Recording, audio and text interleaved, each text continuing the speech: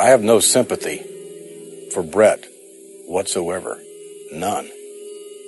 I have no sympathy for someone not doing the right thing for the business that made him, not doing the right thing for the fans and the performers and the organization who helped make him what he is today. Bret made a very, very selfish decision. Bret's going to have to live with that for the rest of his life. Bret screwed Bret. I have no sympathy whatsoever for Bret.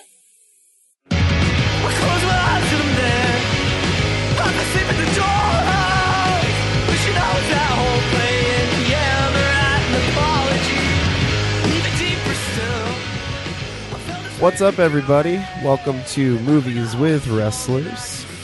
This week I'm talking with my main squeeze, my wife, Kimberly Tootin. We're talking about probably my favorite wrestling documentary that's been made, Hitman Hart, Wrestling with Shadows. What a great title. I mean, seriously. Basically, it chronicles the year leading up to the infamous Montreal Screwjob, which is a pretty significant event in professional wrestling history. And we'll get into what it is. If you don't know what the Montreal Screwjob is, we'll get into that in the episode. But this one's fun, and some of the stuff in this movie is just weird and cool. So let's get into it. Wrestling with Shadows with my wife, Kimberly Tootin. So what's up, Babo? Just chilling. Just chilling. We talking Wrestling with Shadows. Oh yeah, yep. Did another documentary. It was pretty sweet. Did you like it? What did you think? I thought it was really, of course I'm already interested in documentaries and stuff like that, and so I liked it. Yeah. I liked it too. This is actually my favorite wrestling documentary there is. A lot of people like Beyond the Mat. I haven't... I don't think I've seen that yet. I don't know that I've actually seen all of it. I've seen bits and pieces, but maybe we'll do that one next. We should. Because I don't think I've seen a whole lot of it. I've seen this one before. This documentary actually might have gotten me back into wrestling after my hiatus that I took. Because I took a little while off, like a couple of years off from watching wrestling. What? And then I saw this one pop up on Netflix, and I was like, holy shit. Yeah. I watched it, and it goes deep, like, behind the scenes. Yeah, Bret Hart had a totally different mindset than Vince did. This, and it was crazy to see that side, because I've never seen that side of Vince. Yeah. I mean, it's weird when you get to, the real behind-the-scenes stuff, because he only shows his on-air persona. That's all you really see of Vince, but when it gets personal, like it does in this. Yeah. I guess I should explain. This documentary follows Bret Hart in the year leading up to what's known as the Montreal Screwjob, or Montreal Screwjob. I was just talking to you about this. I'm so interested in the way people say the place that they're from. Yeah, Montreal versus Montreal. You had to tell me that 4 times because I thought you were saying the same thing. Really? Yeah. Well, it's pretty close. I say Montreal because I'm used to saying Montana. Mm-hmm. They say Montreal. It sounds more French, I guess. Yeah. It's a French Canadian. Yeah, that's the more French Canadian part of the country, I guess. But yeah, it's just people from Montreal Boise or Montana. How do you say Boise? Boise. People from Boise say Boise. Boise. Boise. Or Mexico versus Mexico. Yeah, I think that has to do with the sound the X makes, because that's a whole other language. Yeah. Anyway. All right. It starts, and the Montreal Screwjob, if you don't know, is fucked up. Is messed up, yes. And I'll ask you later what you think about it, what side you're on. I'm sure I know already, but it's pretty strong. Yeah. You can probably feel the vibes right now. Yeah.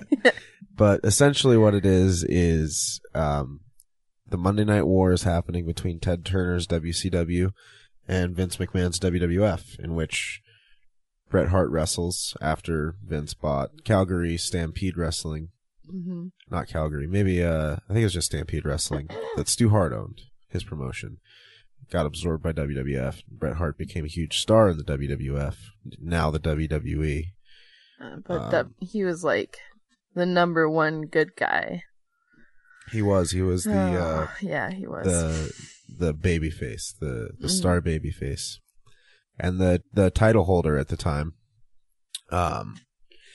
And Vince is losing the ratings war and the entire tone of the company is changing. This is the start of what's known as the Attitude Era in WWF, which is where things get a lot raunchier, changes from TV PG to TV 14. Yeah. So it's appealing to an older audience more rather than kids, and their whole like mindset just shifts kind of. Yeah, they don't tell the story of the plain vanilla cookie cutter story of the good guy versus the bad guy. They expand into the gray areas. And it gets a little more outlandish from there. Honestly, like some crazy storylines happen.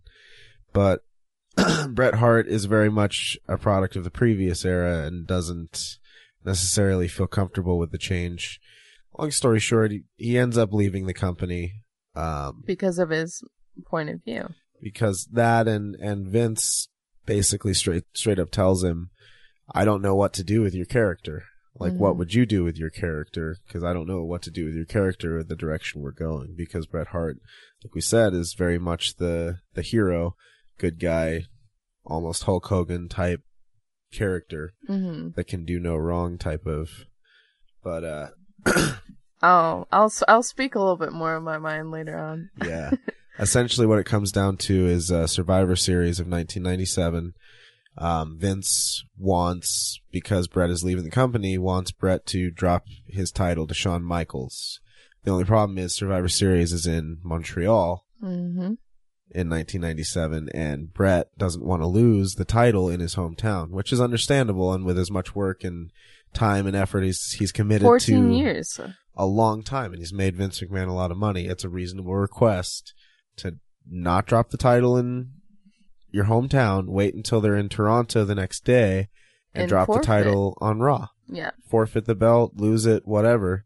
He said he didn't care. He just didn't want to lose the title in Montreal. Like his hometown, you know, like that's where his super strong fan base is from. Especially at the time. They're like prideful. Especially at the time because he is a true hero, not only in his character, but like in real life. He does stand for what he believes in. I will give him that.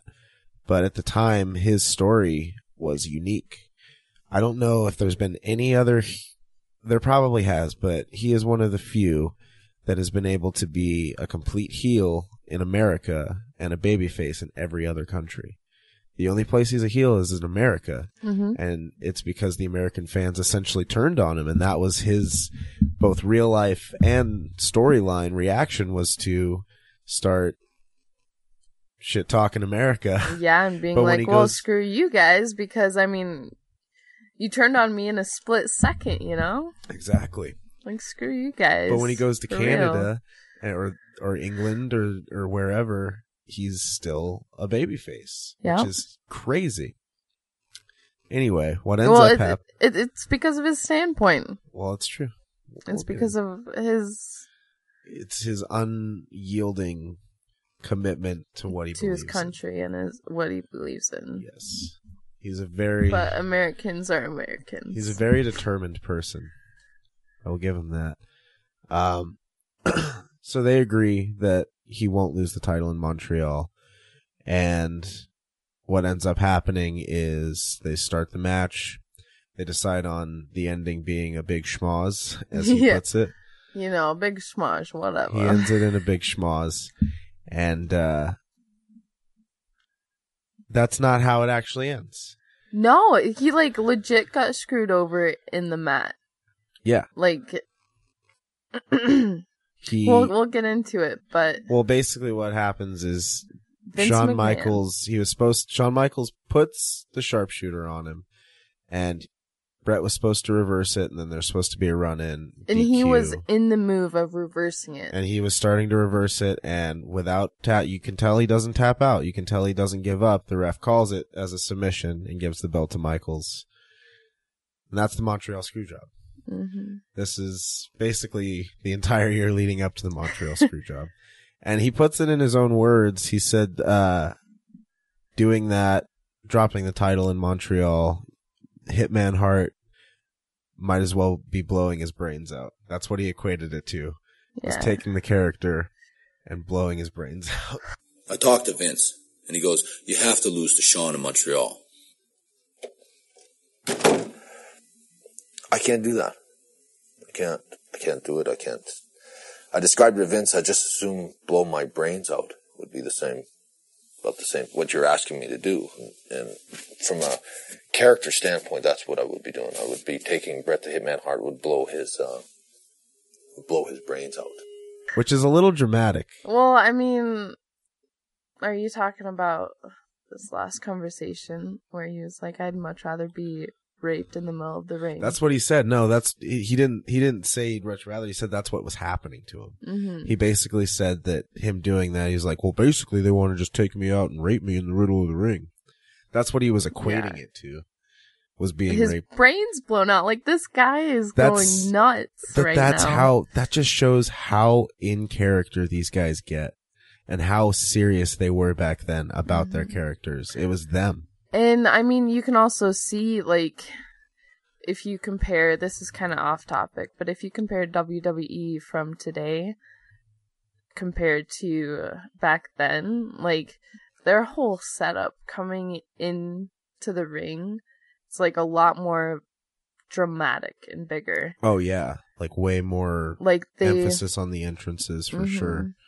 Like, the pyro that they have now, compared to back then it's wild. Yeah. It's still crazy to see him live, like we did in Billings on Saturday. That was pretty dope.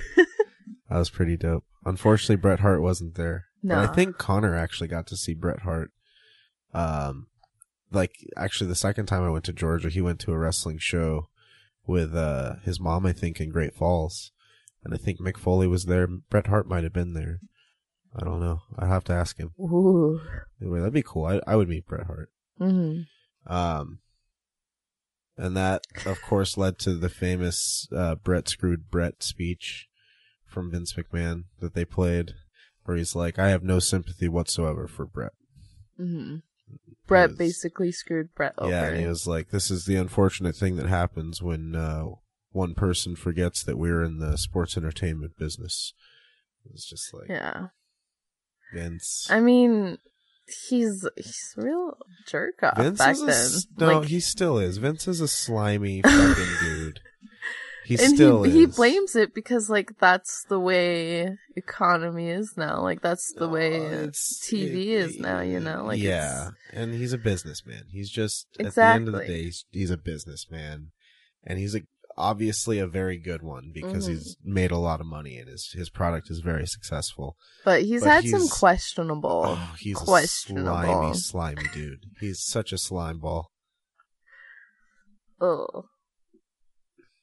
And arguably, I don't know. There's a lot of conspiracies out there. I will. Fuck Vince, dude. There's a lot of conspiracies out there that he killed Owen Hart. I don't know. Because Owen Hart, Bret's brother, died in the ring. Not in the ring. He died during his entrance. Because he was coming in through the rafters on like a wire. Yeah. And he fell. Like the wire snapped or something went wrong. And he fell, I don't know how far, but into the ring. Holy and ended up getting so injured that he died from it during a pay-per-view. Oh, that's so scary. Yeah. That was after I think the screw job and everything. Mm-hmm. But he has a thing for hearts, dude. He is not a fan of the Harts ever since the Bret. I can't believe. I wonder what the environment was like for a Hart after the screw job happened. You know, because there's I don't know. Or I mean, even leading up to that, I could see the awkwardness. Oh yeah. Totally. Like right before the match and like even a couple days before the match. Yeah. And there's a lot of like unspoken silence. And there's that scene in the when they're in the limo where he's talking about what they had said about Stu. I can't remember exactly what it was, but let me look at my notes. Did you write it down? Oh. It was something that somebody had said about Stu, which is the Hart dad.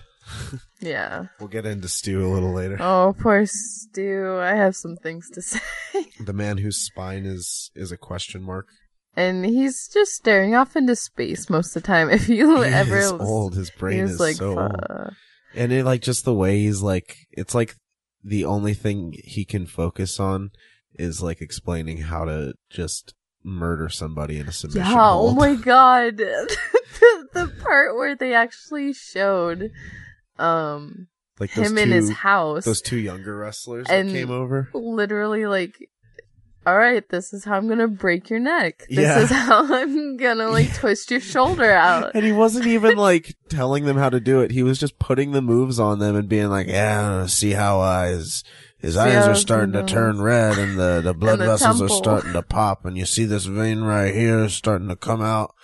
It's just explaining. As it's happening to this poor, like, 22-year-old with this 80-year-old this dude- guy on top of him. He's just twisting this dude up. And in just, a pretzel, dude. Yeah, he's In a making pretzel. pretzels out of dudes. And he's just like, I don't know, see how the temple is starting to pulsate. And he's just like showing them what's happening to them And- as it's happening. And poking him. Like, he's Yeah, legit and like pointing it out. slapping his and like belly and shit. yeah. Okay. What about the dude that, Oh, God. this is a little later, but what This about, documentary. it's full of stuff. It's Yeah, full of it's weird little surprises. things. But like the dude later on that's explaining how Stu would go to the local gyms and find like eager young guys that are like, oh, Stu, I'm gonna Yeah. get that stomper.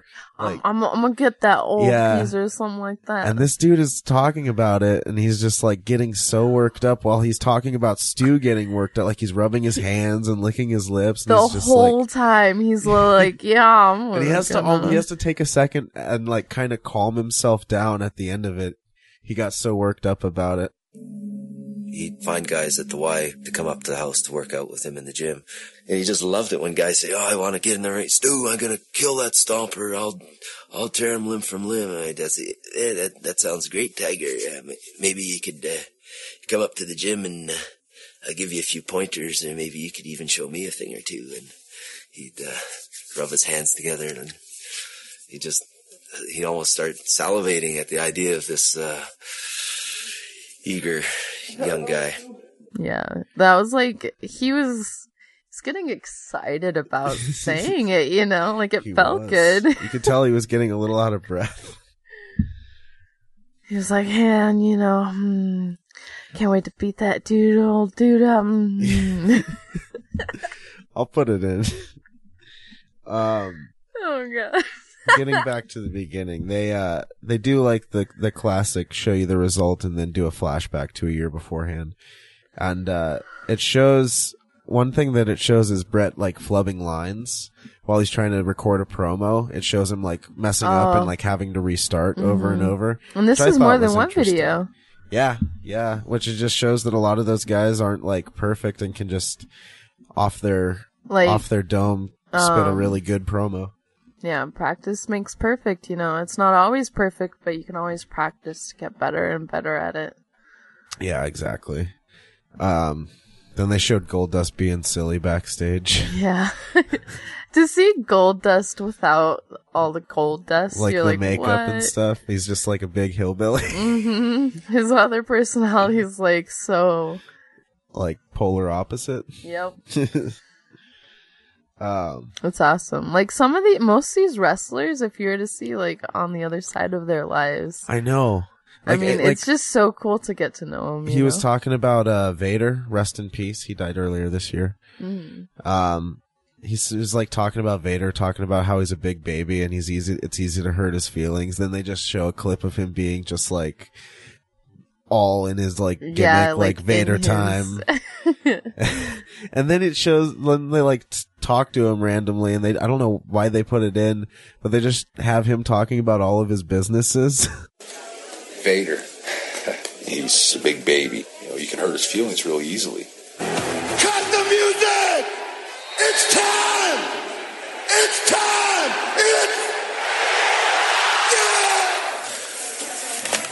Yeah, I have a degree in business, and I'm also a licensed real estate broker, and I'm currently developing about a 100,000 square foot shopping center.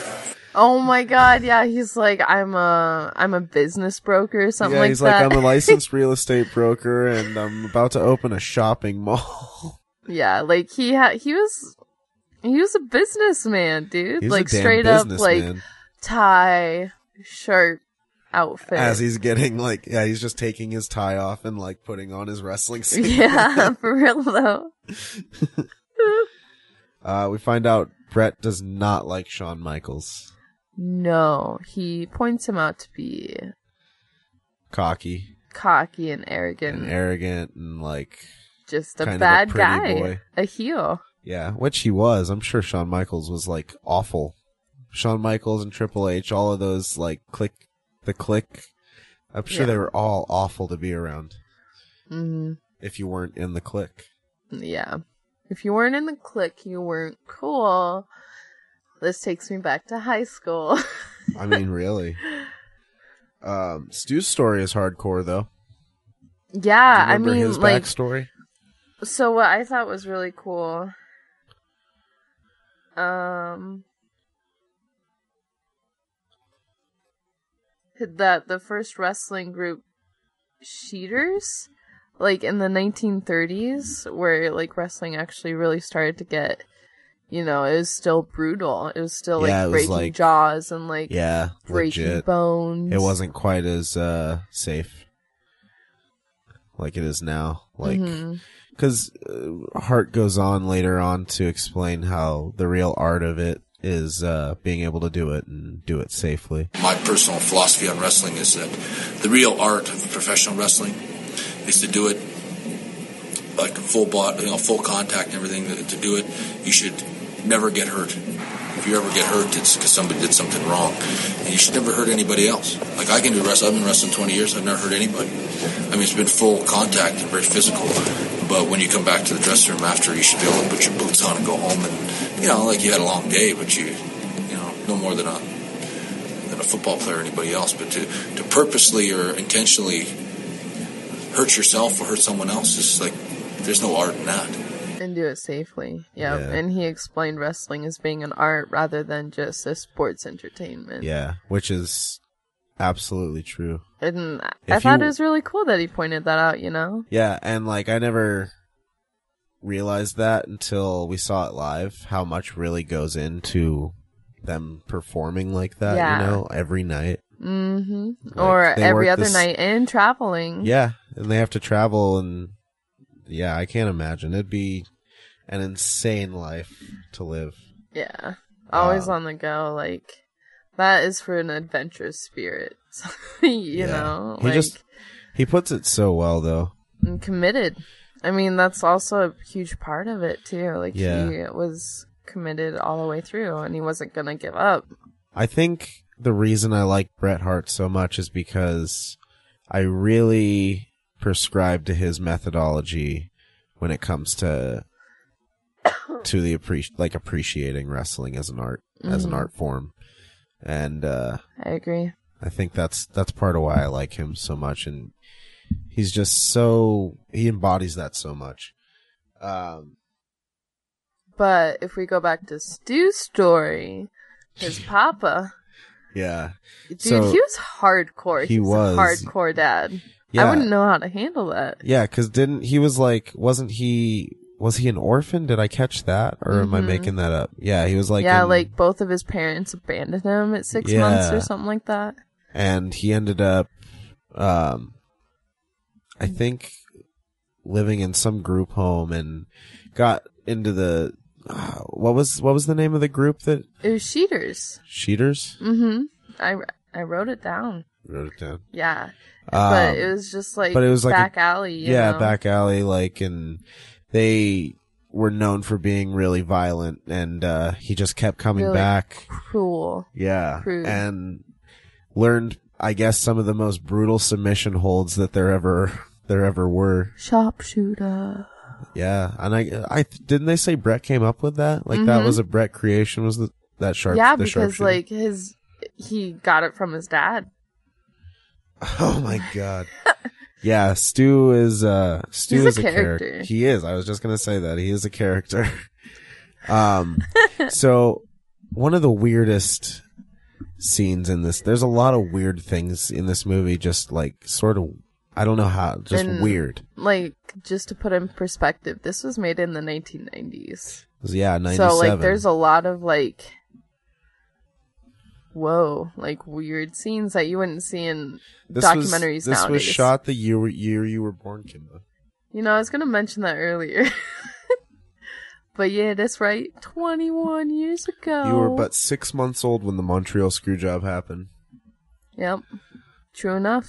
Yeah. I was crazy. A youngin' back then. A real youngin'. Straight out, fresh out the womb. Fresh out the oven. Oh my gosh. Alright, so side note, fresh out of the oven. This one dude, one time, I had Athena with me. She was like 6 weeks old or whatever. Uh-huh. And he was like, ooh, she looks like a fresh one. And I was like, what the fuck, dude? Please step away from a child, sir. She looks like a fresh one. Anyway, sorry. That sounds like a guy that wants to eat your baby. Dude, that guy's fucked. I will beat the shit out of him. I don't think any... Mama Bear's coming out. I'm in Mama Land right now. Don't let nobody eat your baby, Kimba. Ain't nobody eat my baby. Also, don't eat your own babies. We've heard a lot of... My brother's cat. Sword and Scales. Sword and Scale and my brother's cat. Anyway. This was my favorite transition or scene or whatever you want to call it in the movie.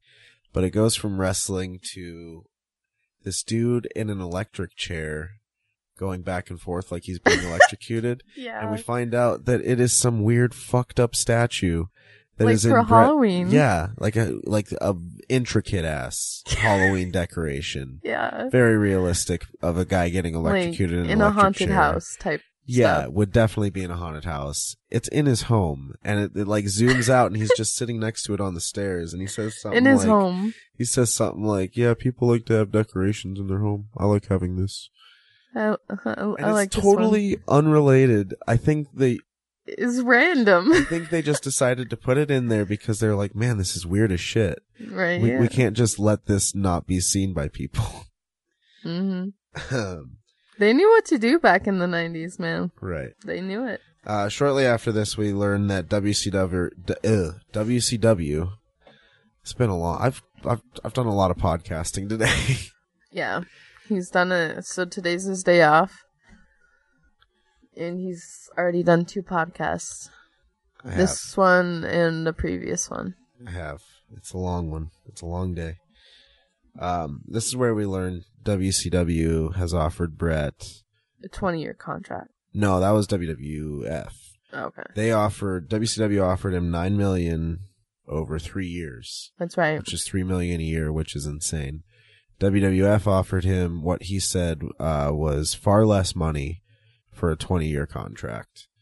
And he's actually talking about leaning towards taking the WWF contract out of strictly out of loyalty for Vince, because Vince has given him a job and has taken care of him for so long. And has brought him up to this point. And that's the kind of guy that Bret Hart is. Hopefully you didn't hear that. Oh, I'm sure they did. I'm gonna put a compressor on it so that they can hear it. And he actually talks about it on some promos that he's done, that he did in the ring on Monday Night Raw, where he's like, it's a competitive market and I've been offered some money and you can and he says on WWF TV that he's going to decide, that he's going to stay with Vince. And you can see Vince like sweating his decision ringside. He's just like got this look on his face, like, I don't know where he's going with this. And then he's like, I've decided this is my home. And then he just like, oh, all right. Starts getting happy. And that's literally what he sounded like. He was like, all right. Said it like 5 times. Yeah. Do you remember the story in this where he talks about breaking his sternum? Oh God, yeah. And everybody it was in the middle of a match Yeah. on, television, so all of his fans were there and everybody. They thought that it was all part of the move, when in all reality he had broken his sternum and like he gets 3 knocked, ribs. Yeah, like he said he broke all of his ribs. Yeah. He gets knocked off the ring and lands on the barricade that separates the fans from the ring. Mm-hmm. And he lands square on that, breaks his sternum and all of his ribs apparently, and then he just goes to the ground and starts clutching at his chest. And all the fans are like, he's like, I think the worst part of it, because he couldn't talk, so the guy comes over to him to see if he's okay, and he doesn't say anything because he can't talk, and so he just starts beating the shit out of him and like tries to get him in the ring. Stomping on his back. And he refuses. He God, starts. I know, the dude goes in for a pin, and he kicks out just because he doesn't want to lose to the guy because he didn't like the guy. Mm-hmm. All because he didn't like this frickin' wrestler, man. So instead of getting a loss and going to the back, he decides to kick out, and then he just broken. And then he just rolls out of the ring again. And all the fans, he's like, the worst part of it was all the fans didn't know that I was actually hurt, and they just kept yelling, "Get up, you phony!" It's like, oh, Brett. Oh, God, this guy's incredible. He is in different ways, I'd say. In multiple ways. This is around the time where the Attitude Era is kind of starting, and Vince wants to turn Brett heel. Yep. So it's Vince's decision to make this good guy hero into a heel. Into the bad guy. And Vince's idea. It seems, is it just me, or does it seem like it's genuinely hard for Bret Hart to be the bad guy? Like, it hurts him to do it. He does not want to be the bad guy. He doesn't like it. He does it well. Like, he's really good at trashing America. And, like, his message is clear. It's, you guys have no morals. You have no respect for the people that have entertained you for years. And you're just you're casting me aside in favor of guys like Shawn Michaels, who are in, like, Playgirl magazine and are very risque and not family friendly. And he feels betrayed by his fans. I guess the wind. God, dude, it's so windy tonight. It is. It's okay, Kimba, don't worry. But yeah. He, like, I don't know, it's kind of just disgusting to see him put his effort in because of Vince McMahon, like, wanting him to do something like that. Right, and he's just that loyal. Vince being so slimy, and, like, he would do that to somebody, you know? He's just taking like, advantage just of screw him completely. over. Totally. Without a second look, he would do it. Yep. Well, it just kind of shows you the kind of person Vince McMahon is, you know? Or maybe all of the McMahons, for all we know. But Canada still loves Brett. Oh, yeah. Canada's diehard, loyal fans. And, like, I would say Bret Hart did an amazing job being, like, the lookout guy. I forgot what it's called. The representative of Canada. And that's why he has such proud and loyal fans up there, you know? Like, all of the Hart Foundation, he gives them too. Pride and joy and something to look forward to. Role model. All that good stuff. Yeah. He definitely he got the short end of the stick, and it sucks. Because his career just kind of ended after that. Well, at the very end of the documentary, it said he went to WCW. He did, but WCW only lasted another 4 years after that. And then Vince McMahon owned WCW. He bought them in 2001, and that would have been close to 98, so it would have only been like 3 years that he was in WCW if he stayed that entire time, which I doubt he did. Wow.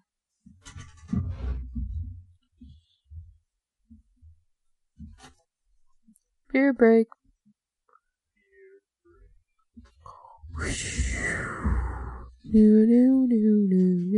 But This is kind of where the we start to get into the meat and potatoes of the story.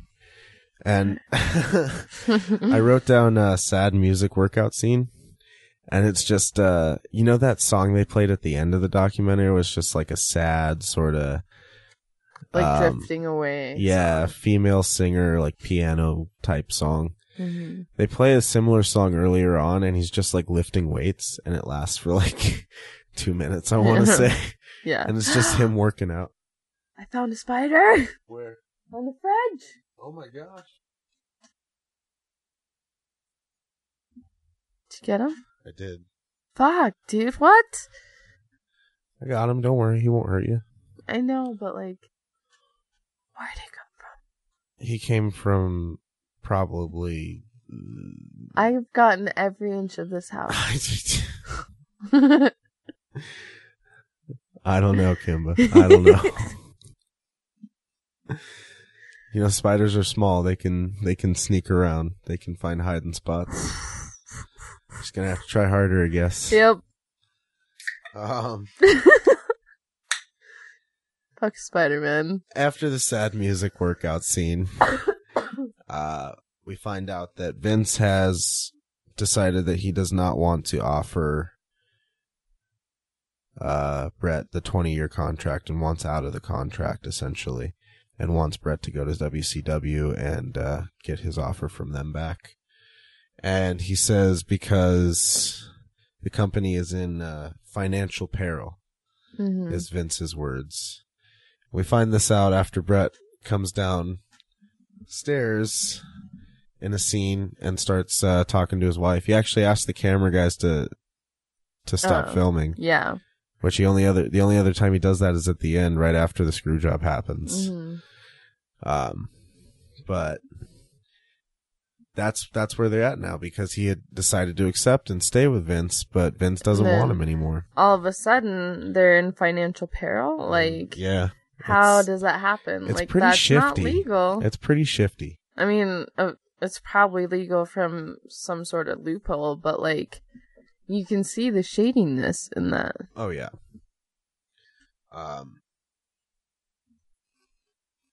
And like, I just feel bad for his family, dude. Like, he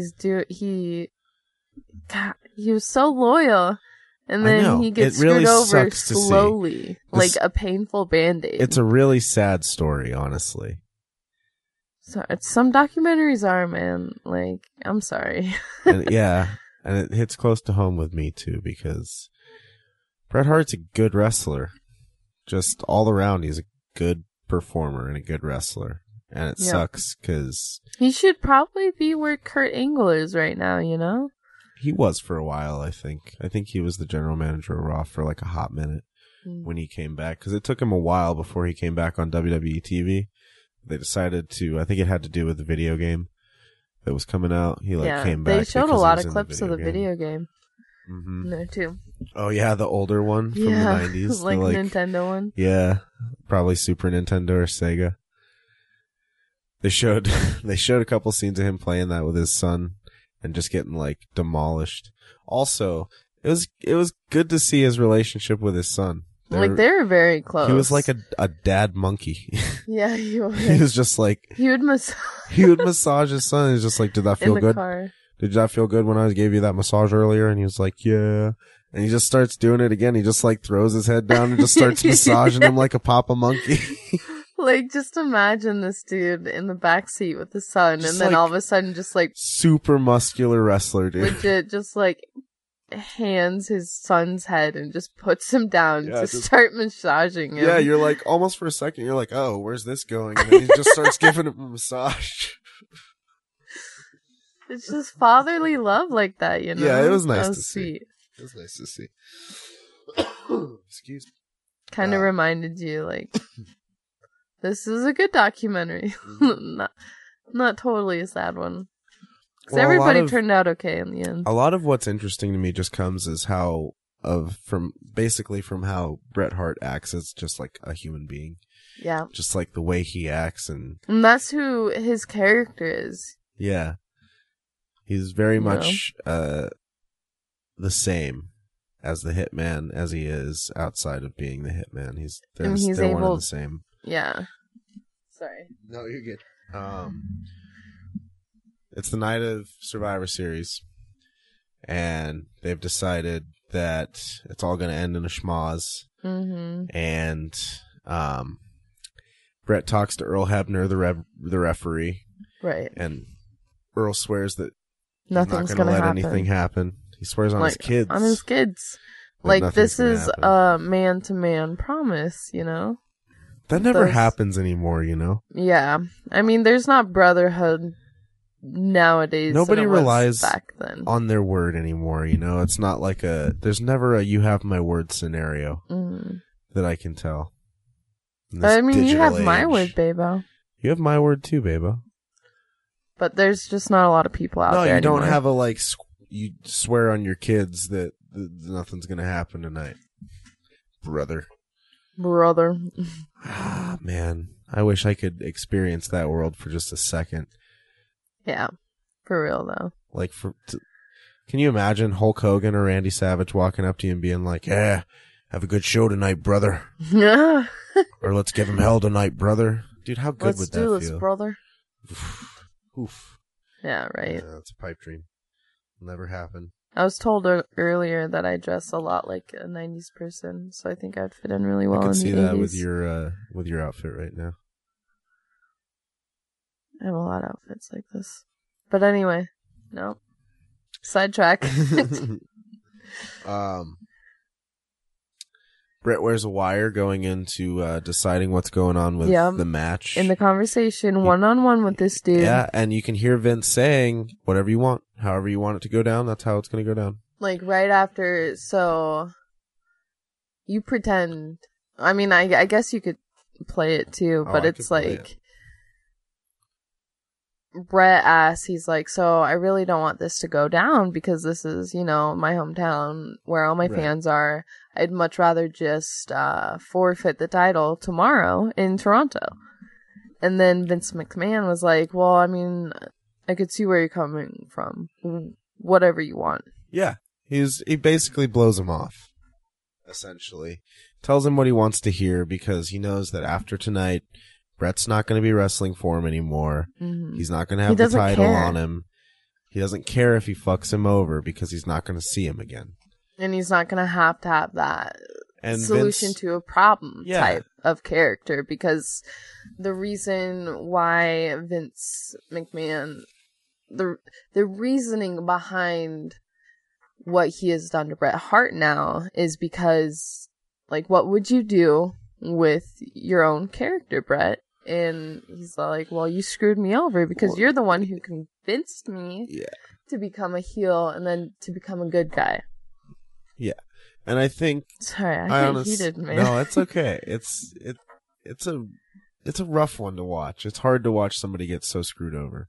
Such a nice guy. Yeah, especially when you get to know him. I think Vince had washed his hands of Bret long before that. I think as soon as Vince had called him and asked him to get out of their contract, Vince was done with Bret and didn't give a shit about him. No matter how long he's wrestled for him or his dad, he didn't care about Vince anymore. No, because he had already made up his mind. Exactly. So they decide on the schmoz. Obviously, we know the schmoz doesn't happen. And Bret is pissed. Bret, like, he literally stands in the, like, on the ring for, I don't know, I'd want to say at least 5 minutes after his song just like ends. in disbelief. In disbelief. Like, I can't believe this shit's actually happened. The first thing that happens after, because he puts him in the sharpshooter. Yeah. And then Bret goes to reverse it. He goes to grab it. And right in the middle of that. As soon as he grabs Shawn and puts him down to the ground to reverse it, he hears Shawn's music and he knows that they fucked him over. Mm-hmm. He knows that they called a submission and that he lost his title in his hometown, which wasn't supposed to happen. Because he had told Vince McMahon prior, like, right before this happened, right? Yeah. Like, right before the match happened. Literally right before the match. And Vince was like, yeah. Whatever you want. He said, whatever you want. And then I'm pretty sure Bret was saying that. And I think he thought he heard Vince McMahon say, ring that bell. He did. Yeah, he heard somebody say ring the bell and he knew it was Vince. I think that it's a good concession too on both, like a good compromise, because he's still losing the title in Canada, which is still his home turf. Within 24 hours, I would want to say. Yeah. Within 24 hours, because it would have been on Raw, which was the next Monday, the day after. Yeah, it's dumb. Vince screwed him over. And just because he's petty, he's slimy, he's a businessman. Yeah. Fuck that guy. Yeah. Loyalty and 20 years of loyal service means nothing, but after that, this is a good scene in the movie. It's towards the end. Bret's wife, while Bret is talking to Vince, to Vince, is just giving Triple H hell. Yeah, he's like, what comes around goes around, And Triple H just standing there with his head down. He's just like, I didn't know nothing about it. I didn't know. I told you I didn't know anything about it. So you guys all have a meeting this afternoon and decide the whole thing? Don't give me that shit. Because you guys knew it. Swear to God. You knew it from the very beginning. All of you. I swear to God, I knew nothing. Yeah, well, swear to God all you want. Someday God is going to strike you down.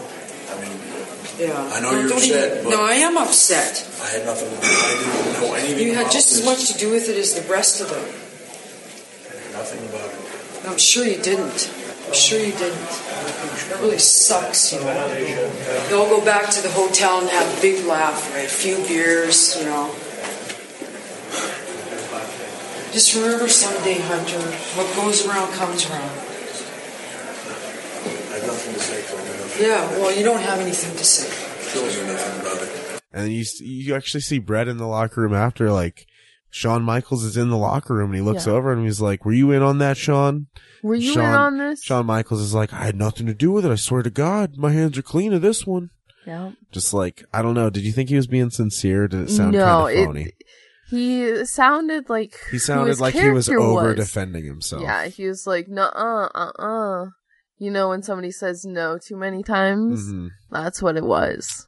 Methinks you do protest too much. Ah, yeah. Yeah. I mean, yeah. And then after that, pitiful. Vince and Bret have their meeting, and we find out that their meeting consisted of violence. Bret knocking him out. Legit with one which punch. I thought was sick as fuck. What happened? Somehow Vince ran into my hand, but I drilled him. But as hard as I could, just knocked him right out. You knocked out Vince McMahon with a punch? And I told him to get out. And he goes about it so, like, fucking cool guy, too. He's just like, it's Bret. Vince happened to run into my hand. and I knocked him out. And then, like, people are quiet, like, what does he mean by that? And he's like, I knocked him out. I hit him. I drilled him about as hard as I could. Yep, just like that. Like, it's a good feeling, Yeah, and then they just show Vince, like, limping out, looking pissed. Yeah. Just looking pissed. Like, he was limping, too. He was you can hear the camera guy saying, don't let him see the camera. Yeah. Like, you could see that he had just woken up from a knockout, if you knew prior to. He looked dazed for sure. He wasn't happy. Followed out by his little lackeys. God, and I felt bad for Bret's son. If you that did you was notice? Another thing because he had so many friends there. Mm-hmm. They had grown up with this crew. Yeah, and they even have a scene where Shawn Michaels is playing with his kid. Yep, they're like roughhousing in the ring. In the ring, yeah. Like, and then there's scenes of all of the wrestlers. He tells the kid to go bother the headbangers at one point, and then later on in the movie, you see the headbangers tossing him to each other like he's a football. Yeah, like a workout. It's like a pre-ring workout with this kid, every time he's talking to Vince, he's just like, all right, go, we need to just talk. Go bother the headbangers or something. Yeah, Canadians, man. It was like... I love that accent. I love the Canadian accent. Mm-hmm. If we could move to Canada, I would move to Canada tomorrow. I would too. I wish we could. I wish there was a way. I wish you were Canadian, or vice versa, so that we could both live in Canada easily. We could be 90-day fiancés. What? And we'd be a happy ending, unlike the other most ones. of them, yes. If you guys didn't know, me and Kimba have been watching lots of TLC shows, specifically TLC 90 Go? Day Fiancé. Yeah. A TLC lot. Go, we have it on our Roku. We do. We look it up. watch an episode a night. But well, that's the movie, Kimba. I want to ask you, just because me and my brother have been kind of talking about this, because we've both been watching. Do you have any more notes? Did you want to talk about? Nah, I'm ready for this. Are you what? ready? Okay. My brother has the theory that the entire Montreal Screwjob was a complete work. Like they planned it. Like they were working this. Planned it? That's his theory. That's what he thinks. I disagree. And do you know his point of views? He thinks that it's too perfect. Like it's too perfect of a story, and the fact that they were filming the documentary a year in advance of it, and like while it was happening, they just so happened to be filming a documentary about it. He thinks that's a little fishy. But yeah, mainly just that was just like a coincidence that it happened like maybe all at Brett once. wanted to retire, but he wanted to retire in a way that would help Vince out, which the Montreal Screwjob, arguably, it's good TV. Yeah, it's a good documentary, it's I real, guess. and it's good for the wrestling product too, because I'm sure while that was happening, people were like, oh, this is insane. And probably like going over to WCW just to see like kind of some of the fallout on that end too. Because I would, if I was a wrestling fan, I'd be like, oh shit, let's see it from the other side of the yard, you know? Right, yeah. But I can see his points, but I think we might do this episode, me and him. We might do another one of Wrestling with Shadows, just to debate, because I might take the side of it not being a work, he might take the side of it being a work, and just to see. I'm trying to wrap my brain around his point of view of it being more, you know. Next time he comes up, talk to him about it. Oh my gosh, yes. Because I can't remember everything he said today, but or listen to the episode when it comes out, because we might do that later. Not anytime soon, but maybe next year. I mean, it's, you know, documentaries are really good, and back in the 90s, I don't think they really thought about that kind of a work in movie production. Yeah, because this was like an A&E production. Yeah. This was a show, like just like a special that was on A&E, I'm pretty sure. I don't think it was an actual documentary made for theaters type of thing. It was definitely made for TV type of thing, I think. But you never know. You know, Vince might have commissioned it. He might have, been in on it. It's hard to say. It's debatable. You can sit in on that episode if you like. I really want to be like a guest. You can be a guest. We can have 3 people on an episode. We'll All right. figure it out. Well, I'll be the Kimbo-tron featured. The featured Kimbatron. Yep. Dude, I'm backwards. You'll find this out of me. It's been a long day. You just got off a long day at work. I guess so. I'm also, you know, me. And I love you. I love you too. Thanks for being on the show, Kimber. Thanks for having me. It was a lot of fun. Good. I love it every time. Good. You're always welcome. No. All right, there it is. Wrestling with Shadows. I definitely recommend going and watching this movie. It's on YouTube, so check it out. It's really interesting, and like I was saying in the episode, we'll probably do another one with my brother, because he thinks that it's a work, and I'm not sure what to think. So yeah, watch it and let me know what you think. I want to thank Kimberly Tootin, my wife, for being on the show. I want to thank Go Hibiki for the theme music. It's called I'm Growing Horns, and it's off their new album At Home in the Dark World. Check that out on their Bandcamp.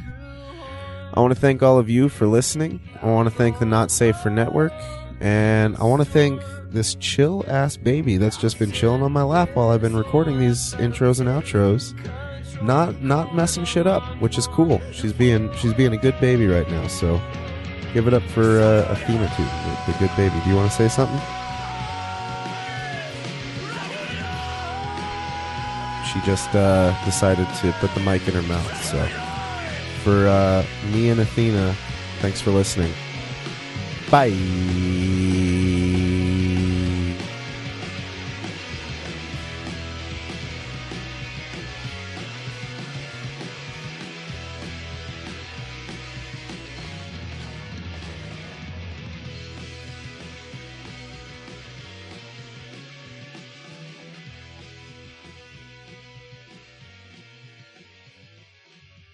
Thank you for listening to the Not Safer Network. Check out one of our many other shows, Charles Orr Horror Show, Geek Lanterns Light, Movies with Wrestlers, Real Roulette, The Alien Movie Project, Montucky Skies, and We Had a Good Life.